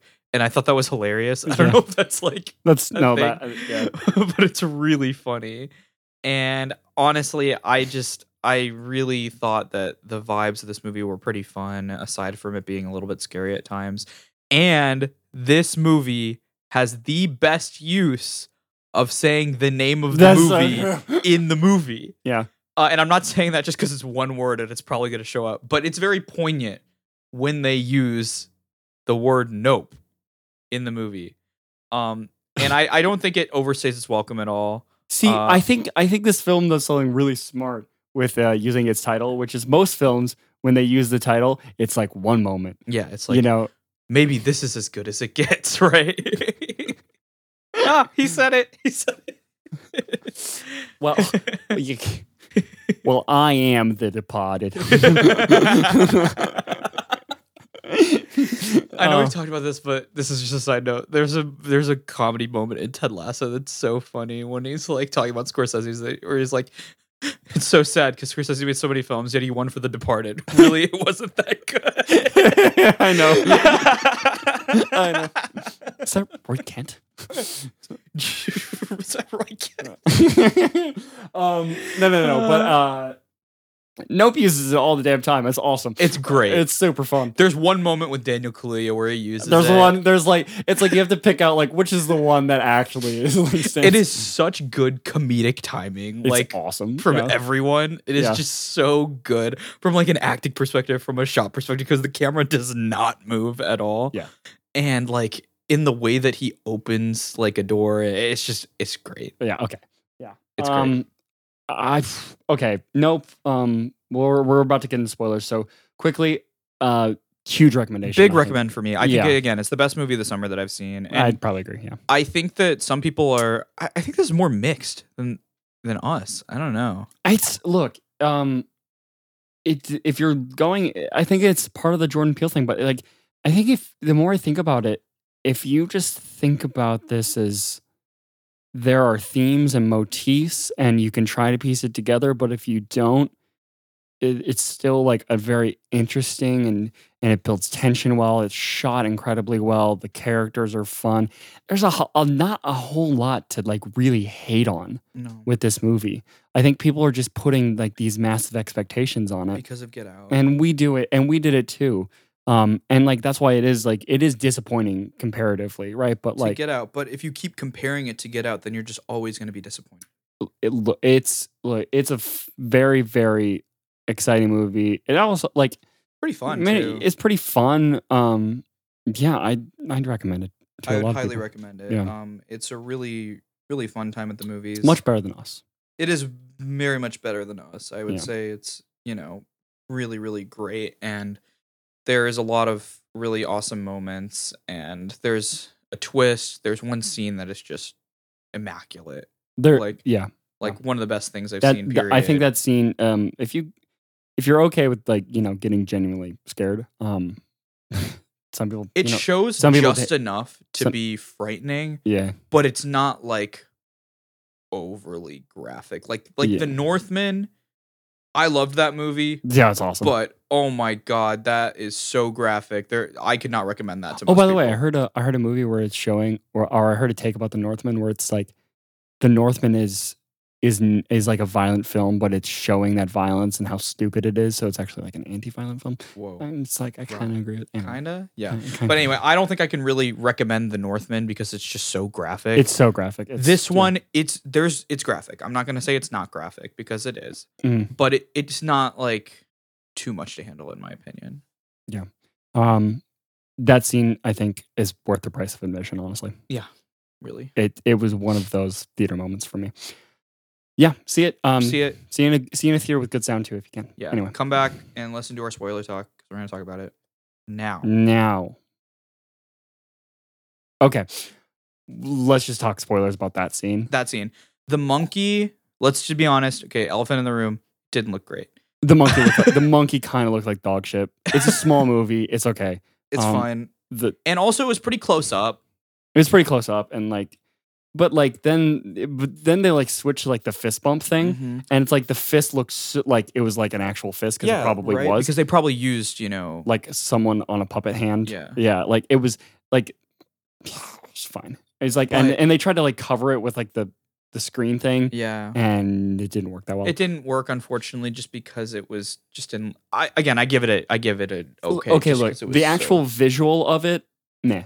The animation and the like acting. The movements and the acting, those were incredible because you fully believe, especially at distance, like it looked a lot better. Up close, it looked like dog shit. But like at a distance, the movement was so good and they sold that so well. Yeah. That like it was, oh my gosh, and the sound design. Oh my god! You could just hear the hits and the bones breaking and blood spurting, and it was just oh my god! It's like blood curtain. It was one of the most terrifying scenes I've seen in a very long time. Like single scenes. Yeah, and the way that this is broken up, it takes each title card of the animal that's within the scene. So if they have a certain horse, like Ghost, or like the creature in the sky, which they named what was it, Jean Jacket? Yeah. That's the header, right? And for this one, it was Gordy, and that's what we hear about. Is we hear about this like Gordy's sitcom, right? The sitcom that this monkey was on, and it's like Gordy's house or something. Yeah, Gordy's house. And it just shows Gordy, and I love how it sets up the scene, right? Because they show the actual sitcom moment, which is like, oh, it's Gordy's birthday, right? Oh, what did you get, Gordy? But it also keeps the outtake, right? Because probably no one edited this episode. Because why would they? Because of this huge tragedy that happened. Yeah. So you see young Steven Yeun's character mess up his line. They're like, oh, sorry. And then he starts over. And then they show the balloons going up. And then I loved it. And as soon as it popped, the video cut out. Yeah. So it's again not showing how we got to that moment. Because all we do is we hear the monkey just going crazy. Ape shit, you could say. Ape shit. Literally going ape shit. Yeah. So we don't see him literally kill every single person in the studio. Yeah. That's not what we see. Well, okay, it's like 6 people. But yeah. No, because there's the audience members too. But they're not all dead. They like ran out. They ran out, maybe? Yeah, no. Well, like I also love the balloons, right? I love that moment in particular because earlier when Steven Yeun was like setting up like what happened, he said that one of the monkeys that played Gordy just like had a bad day. That's not what happened. That's not what happened. What happened is they let all these balloons go in a set with hot lights up above. Yeah. And then because you saw that all the light, like directly above, you see the canopy at one point, and it's all like these giant lights. Yeah. So the balloons are obviously going to pop when they hit those. and that's just going to send the monkey going crazy. So it's just like they forgot about the nature of like animals. That animal, and it parallels what we see at the beginning of the film, Yeah. right? With them going to this horse training or this commercial, and these people don't know how to train these animals. Yeah, Daniel Kaluuya's character does, but he's too soft spoken. Yeah, to say anything, and then they just mess with the animals. Yeah, right. It's about, and that's more of the themes that we see in this movie of them trying to control and mess people who don't know how to train. Well, like people creatures. People who are trying to tame nature in a way that is unnatural, or that is like or exploitive. Yeah, especially actually it's all exploitive, right? Exploitive, yeah. Like because it's the horse that's exploitive for the thing. The monkey for also for the TV show. And the and then the alien, I guess. Yeah. Right. For they're trying to exploit Stephen Young. Like his theme part. Stephen Young, the character who saw the consequences of that and then didn't learn the lesson. Yeah. And it's also talking about trauma in that way, right? Yes. Where he is severely traumatized. But when he talks about this moment for the first time, it doesn't seem like he's phased. Yeah. Right? But then we see a little bit, because after that moment, we see just a little bit of what happened there. Yeah. It's really, really smart setup for that scene. And it's about not showing us enough, but then they do show us enough later in the film. Oh my God. Dude, and like when you see what happened to the girl's face, and you're like, it looks like the monkey like bit off her lips. Because you see her face under a sheet barely later. And it is terrifying. It's so scary. Like, yeah. And this is so well timed as well, right? Because it's just slow enough, and it doesn't move the camera either, because it's almost like we're a POV of young Stephen Yeun seeing all this happen. Yeah. And then finally, when it goes to the side shot of the fist bump trying to happen, we hear that shotgun. And then the blood spurts and the monkey's dead. Yeah. And it's like and it's also the whole time we have a focus, and this is what you're talking about. The thing that we just cannot pick out what it really means is like that shoe that's standing up. And that might be, one thing is okay, one thing is stable, right? Because she ends up living, right? Yeah. But well, and in that moment, and it's like, okay, again, that scene, maybe the best scene I've seen all year. I wouldn't doubt it. I think it's the best single scene I've seen all year. It's so good. It is just so well directed, so well shot, so well acted. Everything except for the CGI. That is literally the only CGI not good one thing. It's like you can't win them all. And also like freaking CGI artists are not paid enough anyway. So anyways, and I watched a video and this guy talked about what he thought that the shoe meant. And he said he thought about the line that where Daniel Kaluuya says, like, what's a bad miracle? Do we have a word for that? And it's like, that is a miracle, right? That like the shoe got knocked off of her foot from the monkey, and it's just standing upright. It's just able to stand like that. Yeah. And because it's so strange and so off, is like young Stephen Yeun's character just looks at that and like focuses on that instead of focusing on the ape that's killing people. And because he was able to do that, he never looked it in the eye. And when he never look it in the eye, it's not going to attack you. It's not as likely to attack you. Yeah. So it's like that was a really, really like, it's just an odd thing. And he has it later, and it's not explained. And whatever I try to think about the themes, I don't know how that thing would fit into it. Yeah, because the big themes of this movie are right about taming the beast. Taming the beast and yeah. And filming the beast and kind of exploiting animals. Yeah. And we see that in many things. So we see that in and this is where I think race comes into it, because I'm going to get to it. Okay. We see that in Stephen Yeun trying to tame this alien thing. Yeah. We see it in our characters trying to use this alien thing to make money off of it. Yeah. They're going to film it and make money off of it, which is what happens when you film animals. These people are horse breeders and horse tamers for the film, for the film industry. Yeah. Right? And so that's what they do. We see that with them trying to do it with this Gordy moment. Mm-hmm. And this is something I put together just now. We see that with the Haywood himself, the original Haywood. Because who gets the fame? It's the filmmaker that does. Yeah, you're right. Right? Wow. It wasn't the guy who is black. Mm-hmm. And so the black man in the 1870s who was riding this horse is not credited in anything being the first actor, horse tamer, right? He wasn't given credit for that. It was the filmmaker that was. Which is kind of ironic because Jordan Peele is the auteur. Yeah. Right? Yeah. Isn't that weird? I don't know if I'm reading too much into it. I think it's very intentional. Isn't that really weird? Jordan Peele doesn't strike me. He strikes me as a Spike Lee type. Yeah. Where he's very, very aware of the history of black people in cinema. Yeah. But we saw him, the filmmaker of this Haywood guy, in the 2-second horse clip, taming the beast, quote unquote, the beast being the black person. Yeah. Yeah. Isn't that? It could be it. Could be it, right? And I'm just thinking about it right now, and I'm like, this is really intelligent. Right? I don't know.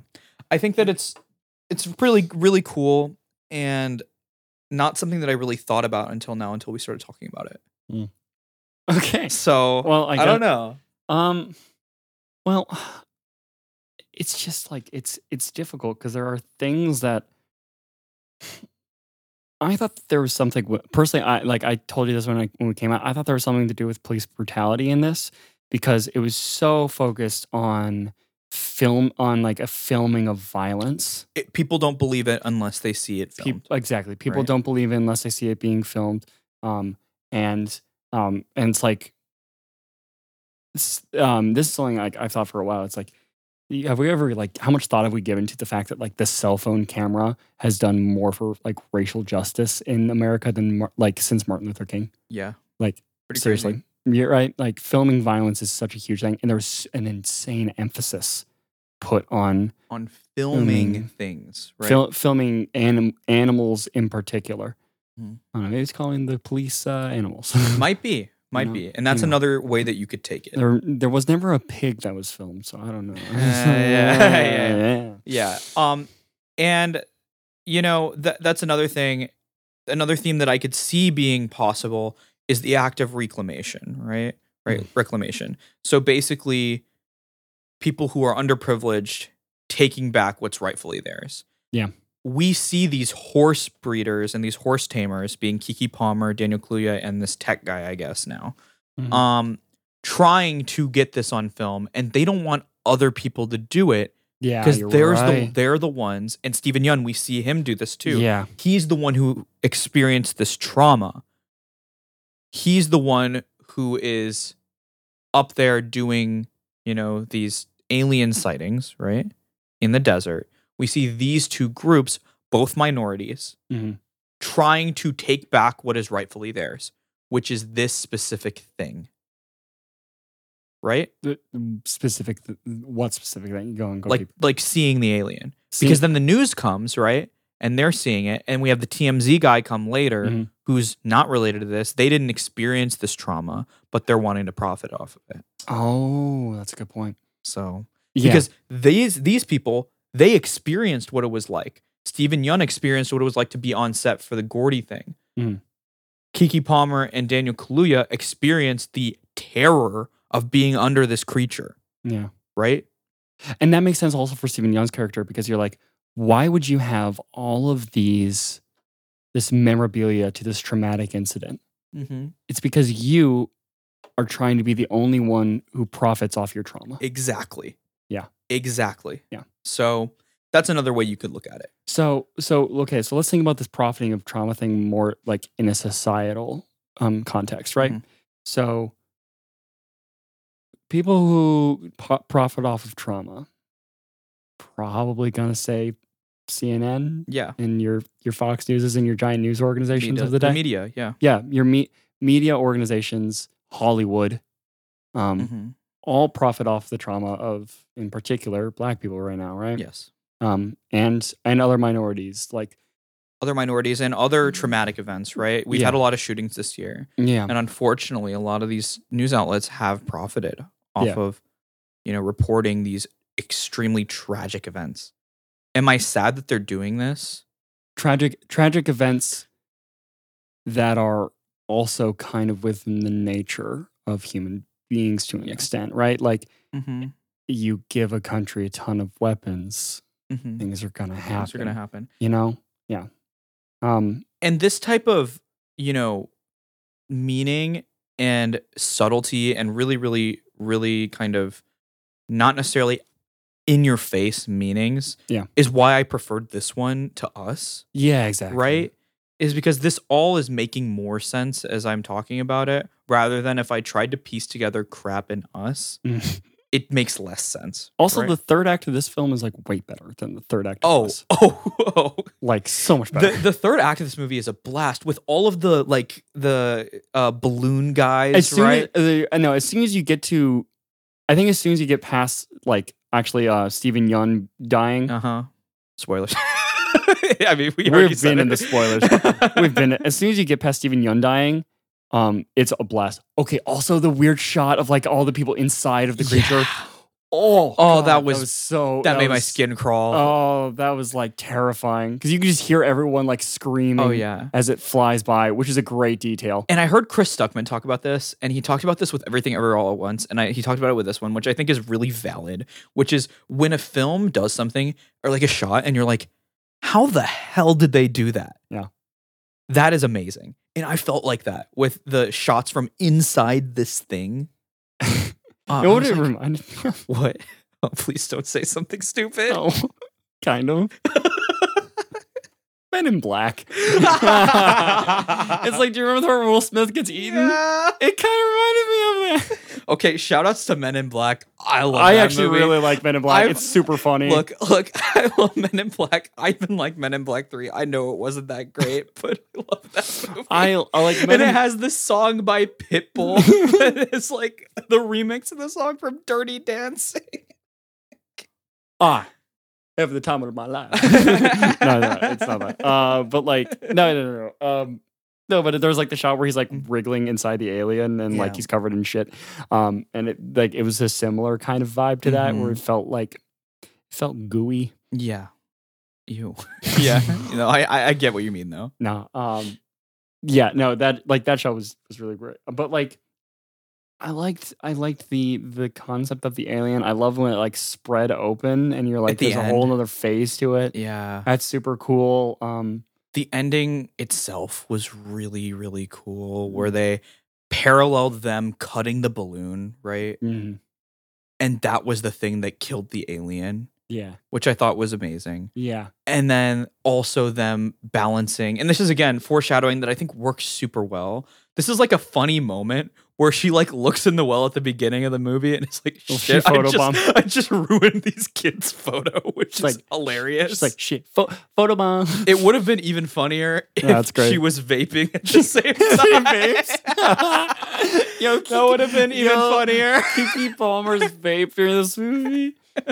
Oh, it's so funny. Okay, just want to put it out there. Vaping can deliver toxic metals like nickel and lead into your lungs. That's metal in your lungs. Don't vape, kids, okay? Don't vape, children. But yeah, like, that would have been even funnier if she did that. But okay, well, I do want to ask this because it's like, is there something to like them? They made a point about Keke Palmer being like lazy. But then it's like almost like a character growth moment for her. I know it's like a character growth moment, but like, I hate talking about that. But like, that's also very tied up in like a super racist like conception, right? Yeah. Of like black people being lazy. It's like an incredibly racist thing that is like put out there. And I was like, I think it's less about. I wonder if that's at all related. I think that it's less about her being lazy and more about her being less driven and less attached to these horses than her brother. Because Daniel Kaluuya, if you remember at the beginning of the movie, was there when his dad died. Yeah. Right? So he feels a super strong connection to these horses and to this business. And Keke Palmer's character is just less mature, I think, and that she grows in maturity throughout the film. That's the way that I take it. Well, she yeah. I mean, she only really grows like significantly to me at like the very end. Mm-hmm. I don't think you really see her developing that much in terms of like wanting to do more for like the projects and stuff. Like she's not helping out the tech guy. Yeah, like, but she also helps, administer this plan, right? In the third act. She's the one who sets up all of these she's the one who made all of the clothes, and then she helped make those balloon guys, right? Yeah. There's like the sewing scene. She's showing a lot of initiative at that point. I know. I mean, and that could just be like part of like more of the family storyline than anything. Yeah. I don't know. I mean, she's still great. Yeah, she's also the music that they use in this movie was great. Like all the records that they have. I forgot the name that they used of the car scene where this tech guy starts to drive away. And I forgot the name of that song, but it's a song that sounds like "Sweet dreams are made of these." But the yeah, and how it like how it like slows down and all that. It's "Sweet Dreams" by Eurythmics. Yeah, and that's not the song though. They use a different song. It's a song that sounds like that song. Oh, well, come on! I don't know what the song is called. I forgot. I'll have to look it up. But yeah, anyway, they use a lot of music in it, and it's really great. Especially when it slows down, when the power goes out and that sort of thing. It's really awesome. I think a lot of the effects with the alien actually look pretty good. They look great. Again, the only CGI that's not great is the monkey. Yeah. And immediately after I saw the movie, I was like, the monkey scene was amazing. Mm-hmm. And it was definitely, I think, if you had to say the best filmed and edited scene in the film, it was that. Yeah. Like that was just immaculate. That's also great. I know this gonna seem obvious, but like sometimes we forget. Like that's one of those moments where like you hang on every sound, and it's like it's so like there's no like score, there's no like little thing playing in the background. It's like it's deadly silent. Yeah, it's awesome. And all you hear is just like bones cracking and blood and all that, gosh. and it sounds not fun, but it's not fun. It's just like it's amazing. It's like I mean it's one of the most captivating things I've seen all year. Yeah. But immediately after coming out of the theater, I think I said this to you. I was like, I don't know what the point of that was. Right? Like what the point of having that theme and like moment in the film, because that's not related to Keke Palmer and Daniel Kaluuya's characters at all. It's only related to Steven Yeun's. Yeah. And nothing else.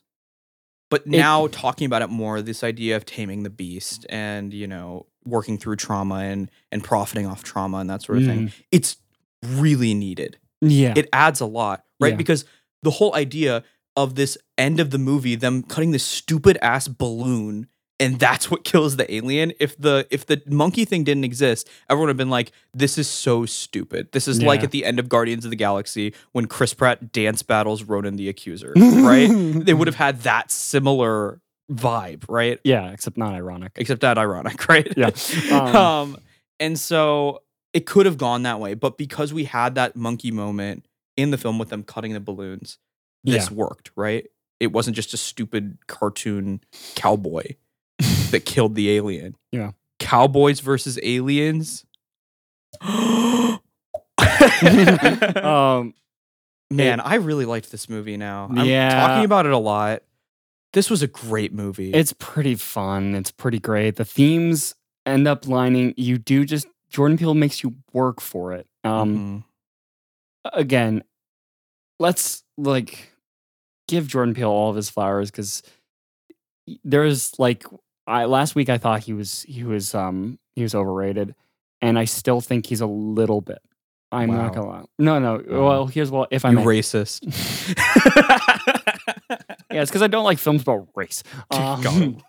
No, but I still think he's overrated and he'll always be overrated because we're always going to look at every film he makes and hope it to be Get Out. Yeah. And we talked about Get Out at the beginning of this, and it's just easily one of our favorites. Mm-hmm. But Jordan Peele I'm not saying he can never make that again. It's just going to be really, really freaking difficult. And I will always have that hope and that expectation that he will do it. And I think a lot of people will. So that's going to kind of tend to inflate people's perspective about him. So I'm still going to stick with, I think he is a bit overrated, but it's just people's expectations. Him as a filmmaker, if I'm thinking about it, like I'm trying to be like an objective point, he is consistent. He makes films that are interesting, films that want to say something, films that want to push the craft of filmmaking and the writing in particular. He wants to push it back to where like horror movies used to be. He's one of the most inherently original filmmakers working today in horror, in filmmaking, right? It's not just horror, because he's pushing horror. He's pushing horror. He and Ari Aster are the ones who are pushing horror right now, right? Yeah, really. But with Nope now in his canon, you're seeing again someone with just an unbelievably original idea. Yeah. Making these really complex and also accessible stories at the same time, right? Now, I think with especially Get Out and Us, I think Us is less Get Out and Nope. Us is less accessible, I think, in my opinion. I'd agree. But he's pushing the limits. He's showing what horror can do when you have these original, captivating stories. And he's also showing how you can combine humor and suspense in a really, really effective way. So, I mean, he's not an auteur. No. Okay, so everyone shut the fuck up with that. Shut up. Michael Abels is just doing as much as him, and Daniel Kaluuya is doing as much as him. It's his cinematographer, I forgot his name, but he works with Nolan sometimes, but he's that German guy that I can't remember. Oh, it's Heide's. Yeah. You know what? Heidenkamp? Yep. Or something? Yep, that's the one. Yeah, no, but like they are all collaborating. They are all sharing ideas and trying to work through Jordan Peele. What Jordan Peele is he's an amazing communicator, and he gets people together that he likes working with, and they all want to help him succeed at what he wants to do. That's all it is. And what that is a consistent, original, pretty great product. Yeah. So he's got a consistent team that really likes working with him. He's got ideas that are really creative, and I can't wait to see what he does next. Yeah. All right. Well, that was Jordan Peele. Thanks for listening. Yeah. We appreciate you. We're not going to do any under or over because this episode has been it's almost 2 hours. It's been going on a while. So yeah. Thanks for listening. We'll see you next time. See ya.